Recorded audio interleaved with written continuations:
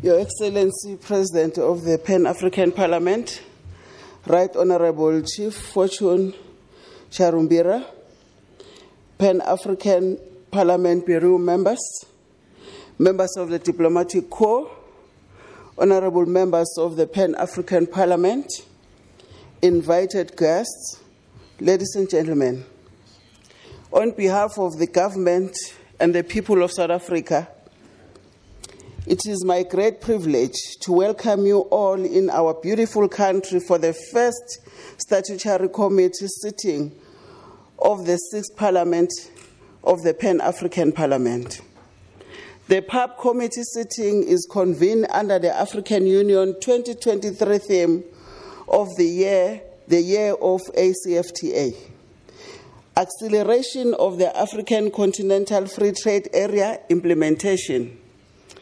And this finds expression with a profound vision for the establishment of the Pan-African Parliament to ensure the full participation of African people in the economic development and integration of the continent.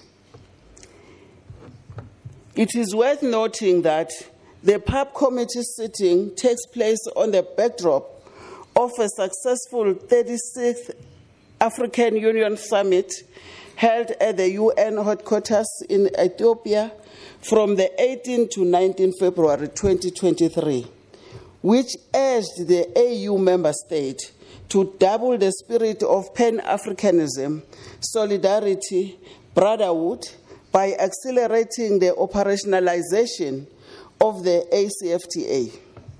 In this regard, by hosting the PAP committee sitting under the AU 2023 theme of the year is a clear demonstration of the PAP's resolve and commitment to work towards the realization of this significant AU and strategic policy framework. Honorable members, this year marks the 60th anniversary of the establishment of the Organization of African Unity, the OAU, and the first decade of Agenda 2063. It is therefore quite crucial to invest effort to complete with tenancies and favor the work begun by our founding fathers to ensure that Africa occupies its rightful place in history and restore its dignity. The PAP oversight role is therefore important in pursuit of fostering economic growth and prosperity in Africa. The PAP remains an integral part towards the realization of Africa we want, as Pan-African drive the unity and self-determination, freedom, progress, and collective prosperity. In echoing one of the greatest Pan-Africanists in the diaspora, Bob Marley, I quote, "Africa unite. How good and pleasant it will be to see the unification of all Africans," close quote. Mr. President, the program of the committee sitting reflects many current issues, including model laws and climate change, a timely instrument that will assist our continued response to the adverse impact of climate change.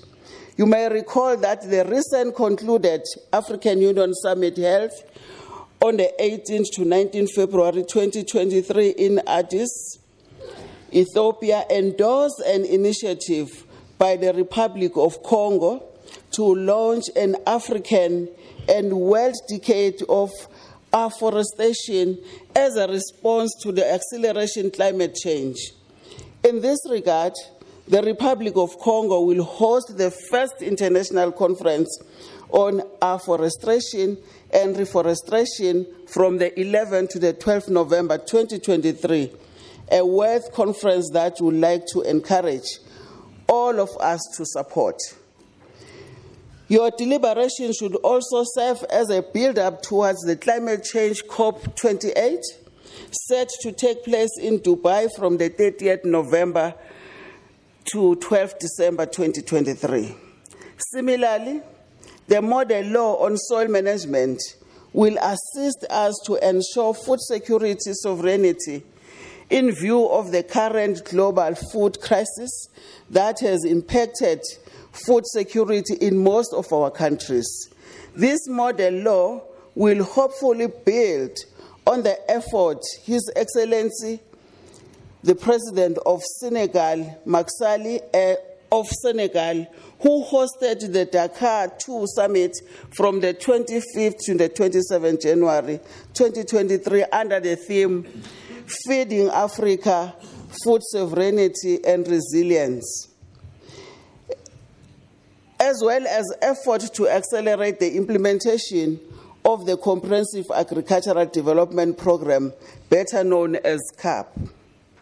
We look forward to your continued effort to interrogate the 10-year African Union Action Plan to end child labor, forced labor, and human trafficking with a view to ensuring implementation at the national level to protect our children, but also our nationals from trafficking across borders.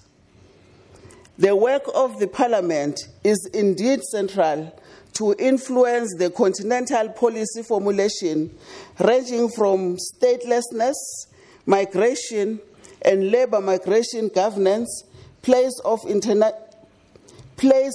traditional medicine in African health system, and renewable energy and carbon trading.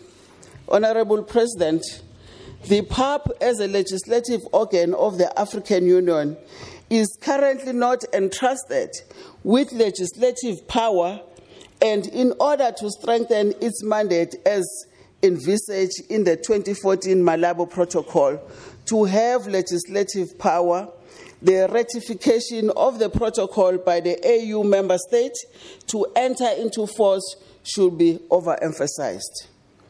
I wish to reiterate our commitment to provide all the necessary support to facilitate the work of the Pan-African Parliament and our resolve to build the permanent Pan-African Parliament precinct in South Africa. With those remarks, Mr. President, I declare the Pan-African Parliament Committee sitting officially opened and apologize for the glitches of electricity. I thank you.